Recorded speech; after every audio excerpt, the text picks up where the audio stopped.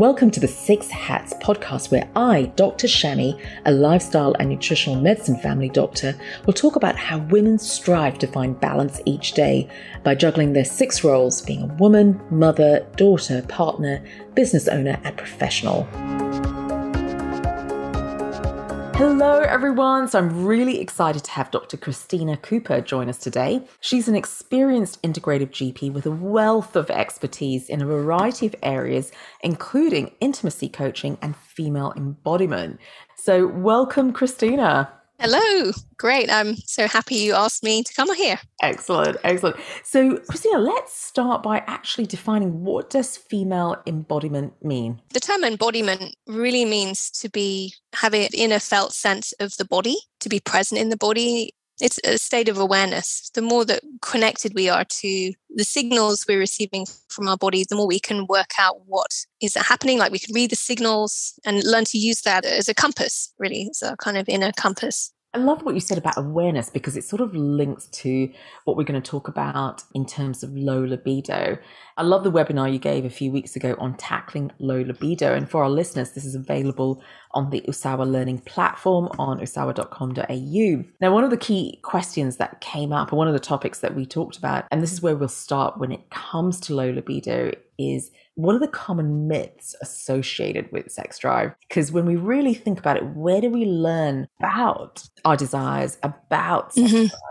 It's almost we sort of accidentally fall into knowledge. So love for you to start with the myths around libido. Yeah, sure. I mean, the first one would be that libido, that it's kind of spontaneous rather than a practice. Like anything in life, whatever we practice or train at, it kind of gets better. And there's a myth that somehow we suddenly need to be experiencing high libido at the drop of a hat for no reason, no kind of that somehow there's something wrong with us if we're not experiencing high libido. So firstly, that it has to be spontaneous, and I'll talk a bit more about that. But secondly, that there is a certain level of libido which is acceptable rather than whatever is native to one's own person. And it's a spectrum. And some people experience high sexual desire and some people experience low sexual desire or even asexual. I mean, all of that is a spectrum and it's totally normal, whatever is unique to you. It's to oneself, whatever is unique to oneself. But it can also be that if you've noticed a change, that there might just be something which is balance. Over the lifespan, of course, some things can change as well. So there's the issue of spontaneity. And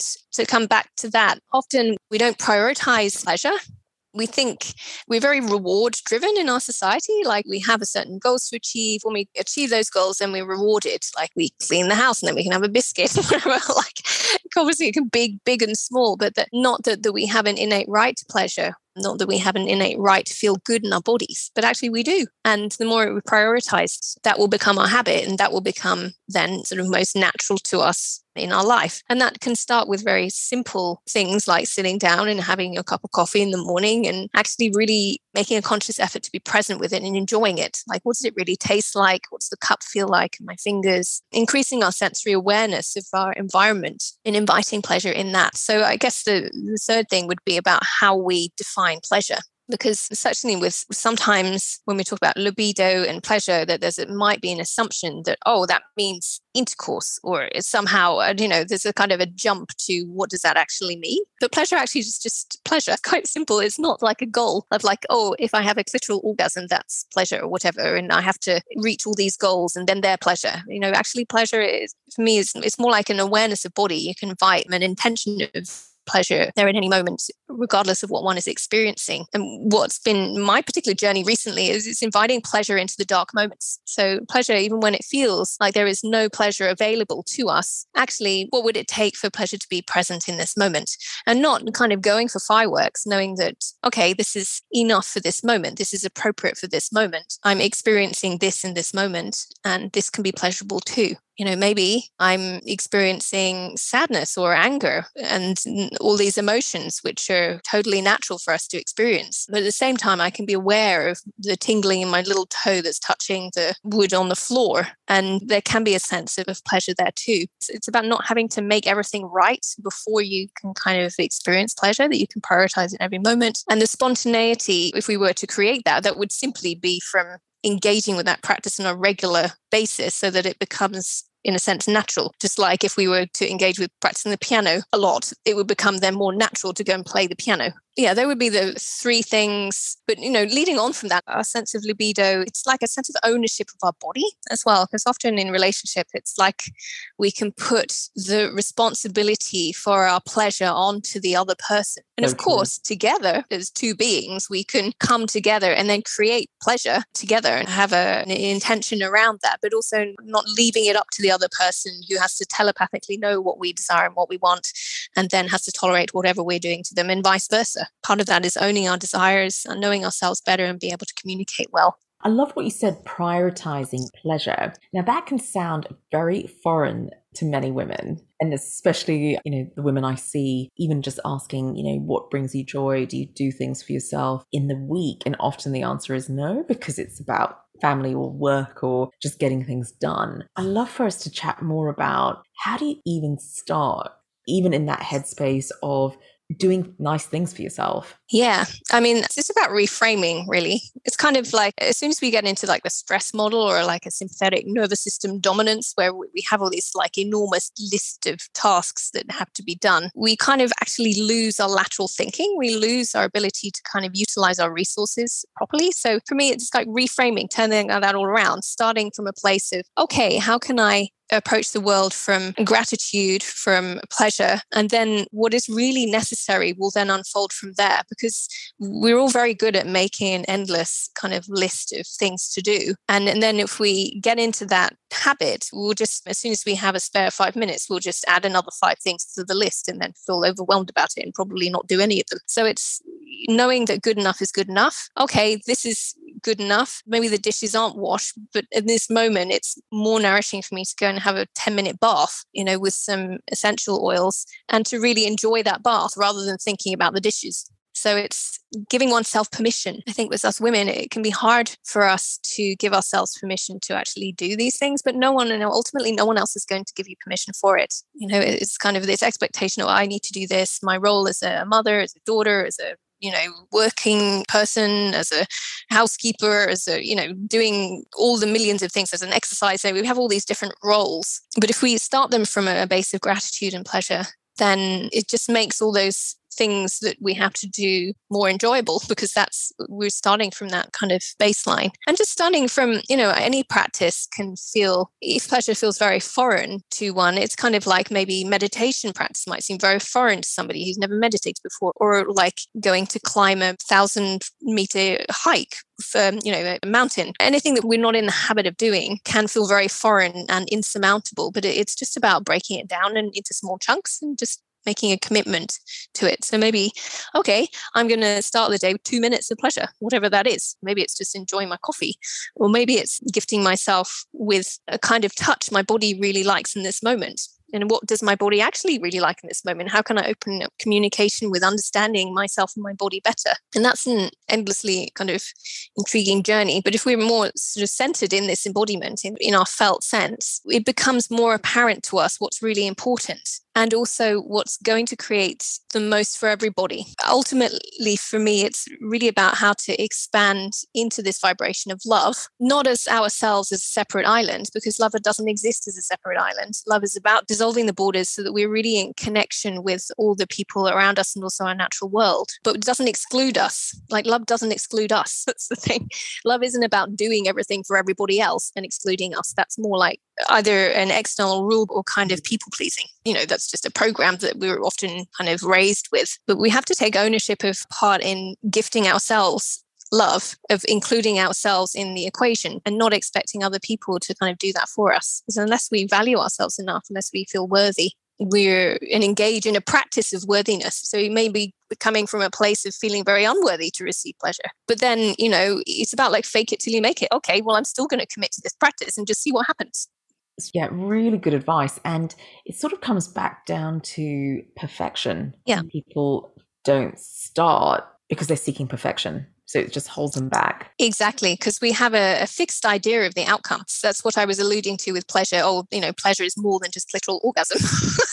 It's sort of like, if we don't have a fixed idea of what pleasure is, we can invite more of it to show up in our life. like achievement and a success. So, we can celebrate our successes at every point of the route. Let's say one is building a business. We don't have to wait till we have a turnover of $1 million before we sort of celebrate success. Our first client that's a success. It's like, from my perspective, my point of view is that celebrating, that also brings in this positive, like, rewiring of the brain for a success. So if you're engaging in pleasure, then you're also rewiring your brain for pleasure.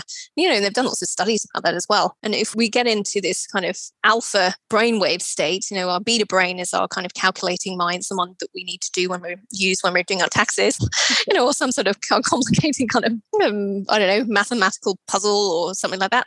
Alpha brainwave is state of flow. So this might be the state, like if you're playing tennis, you're not really thinking about the ball, but you somehow connect with it. Or it might be when you're really listening to music, or it might be when you feel inspired to write something, some poetry, or you're inspired to just say the right thing at the right moment with a person who you feel really open and confident with. So it's a flow state. And this is where we get our best ideas. And we can only enter that when we're in a state of relaxation. Right. And so in order to receive more pleasure, it can be helpful to cultivate more of that state of relaxation. And pleasure also then creates relaxation. We get more of that alpha brainwave flow. We then more resourceful, more creative. We think of solutions we wouldn't have thought of before. If anything, that's a great incentive for people to start prioritizing pleasure, because often we are looking for a reward. What does that mean? What does it look? I love what you said. You start really small, have a tiny win. Often it's even just a mental break, because the brain's running 100 miles an hour with your long to-do list. And even having, like what you said, you're sipping your drink in the morning and just being fully aware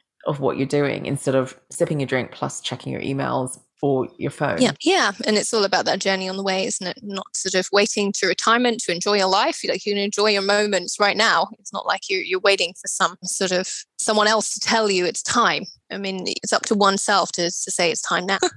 Absolutely. Cristina, I'd love to go back to, intimacy and conversations with our partner. So again, it's sort of saying, I've never discussed it with the partner. It just happens. And you mentioned some really important points where in our mind, we expect to be spontaneous, ready whenever our partner's ready. And instead, have those conversations about setting up a date night or something similar. Let's take it a step back. How do we even start having a conversation with our partner when we've never talked about our desires?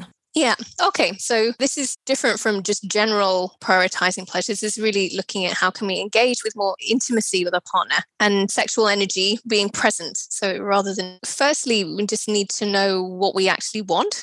And we might not know at the beginning what we want, but we can kind of journey together and approach it as an adventure. So perhaps if we were going to look at like specific examples, let's say you wanting to explore something else in the bedroom with a partner, then some things that can be really helpful are to be mindful of approaching the dialogue with an open curiosity without a kind of expectation of outcome, and using invitational language, because this can be a very delicate subject for many couples, so that, there can be, depending on the level of communication that's there already, there can be a lot of assumptions or expectations or unmet expectations between the couple, whereby one person might feel that they're being coerced into doing something they don't want to do, and in order to people please the other person, or that they somehow would withdraw their love if they're not doing something that actually might be sort of beyond their boundaries. So it has to be approached with sensitivity, and also that not to make either party wrong, because sometimes, especially if someone is feeling kind of insecure in the way that they relate sexually, they might just feel they're being told they're not good enough or something. So it just obviously needs to be approached with sensitivity, more like a curiosity. Hey, what if I was curious about X, Y, and Z? What kind of things might you be curious about? And you can, before even that conversation, it's always good to start from a point of success. Look, we've had this amazing relationship, and I'm really curious. And I love that the way that we're relating, these things, X, Y, and Z, work really well. I feel very nurtured and deeply held with these X, Y, and Z. And I'm wondering if we could bring an element of ABC in, because these things are things I'm really curious about. And I'm really curious to hear what you think about it. And is there maybe an ABC for you that you would be curious to kind of explore? So it's sort of I think keeping that lightness of like respect and curiosity and letting go of assumptions and expectations and using invitational language is very helpful. Really, really good advice. I love how you sort of gave examples as well to how do you start that conversation. It is curiosity and being gentle. Yeah, being gentle with oneself and with the other, letting go of feeling that one has to have all the answers, because ultimately it's just an adventure. And one could also say, I was listening to this podcast about these issues that made me think, I'm curious about blah, blah, blah. Most people, especially if we're talking about just related sexual pleasure, particularly, is a lot of it we're not really taught about. It's more like, sex ed in schools is all about condoms on bananas and what terrible infections one might get and don't get pregnant. And all this. It's not about pleasure or how to have a conversation about boundaries with a potential sexual partner, or it's sort of, or a lot of other people, they're learning about sex comes either directly or indirectly from the porn industry, which is a very specific way of relating in the porn genre.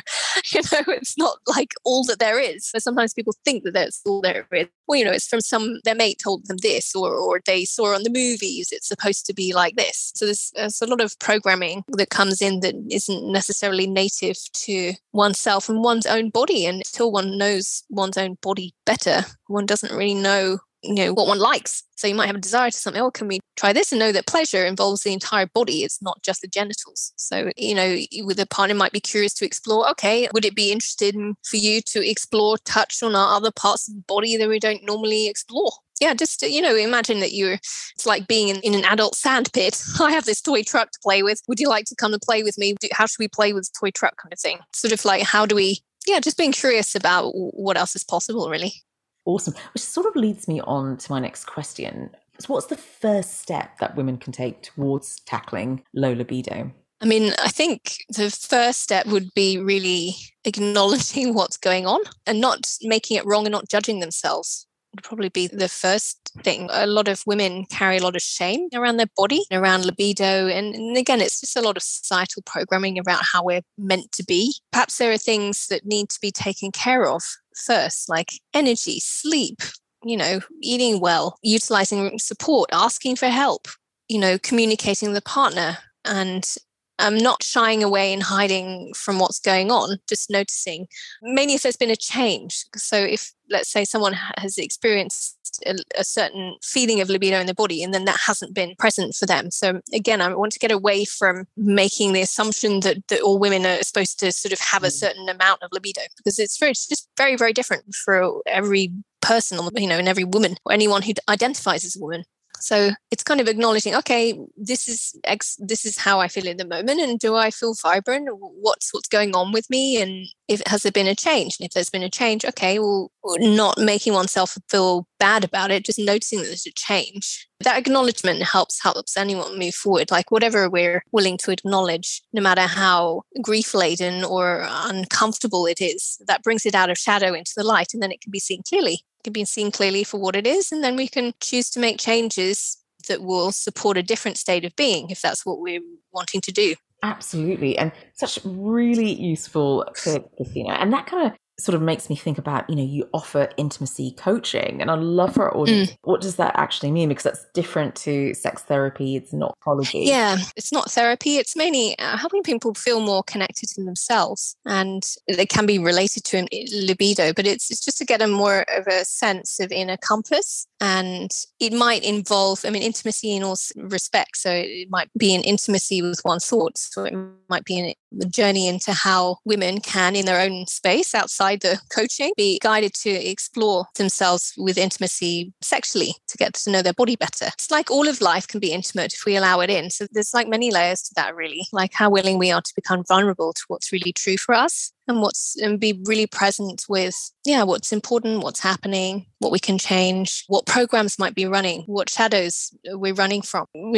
I've been very interested in the subconscious mind for a long time, done a heap of different trainings around that, and really working on our inner ecology. So I see it as like a merging of working on the inner ecology of the mind, like the rainforest of the mind, with the body, to kind of marry those two together, the mind and the body, and being able to have a clearer compass. I think this is it. A compass to guide our life that's really unique to us. It's like we're not carbon copies of each other. We might have similar patterns of desire, similar patterns of communications, and similar patterns of things that we want to create in our life. But on the specific level, it's very, very different.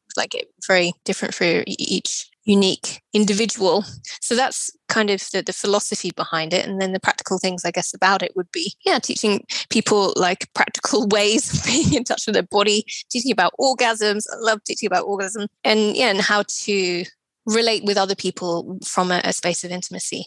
Which, if we were able to do that and rest in vulnerability, rest in what's true for us, and be able to move forward without having to armor up, that is actually a tremendous power. Because we always stay grounded, like regardless of whatever is happening in our lives, and we can always find our center in the darkest moments. Yeah, I feel very honored to be able to help people do that, to move from their challenges with a state of grace. Beautifully said. And for our listeners, we will send the links of where you can contact Cristina for intimacy coaching. But before we leave you, Cristina, I'd love for you to share a story of how you've balanced your professional and personal life. Like, what challenges have you faced and how did you overcome them? Yeah, I mean, it's an interesting one. As you know, as a doctor, we have a lot of programs actually around people pleasing, around, I have to do more. I'm not good enough, perfectionism. And we have to kind of achieve these goals. Are very success driven and very then mind driven. And mind is a wonderful tool. Like, I love all the sort of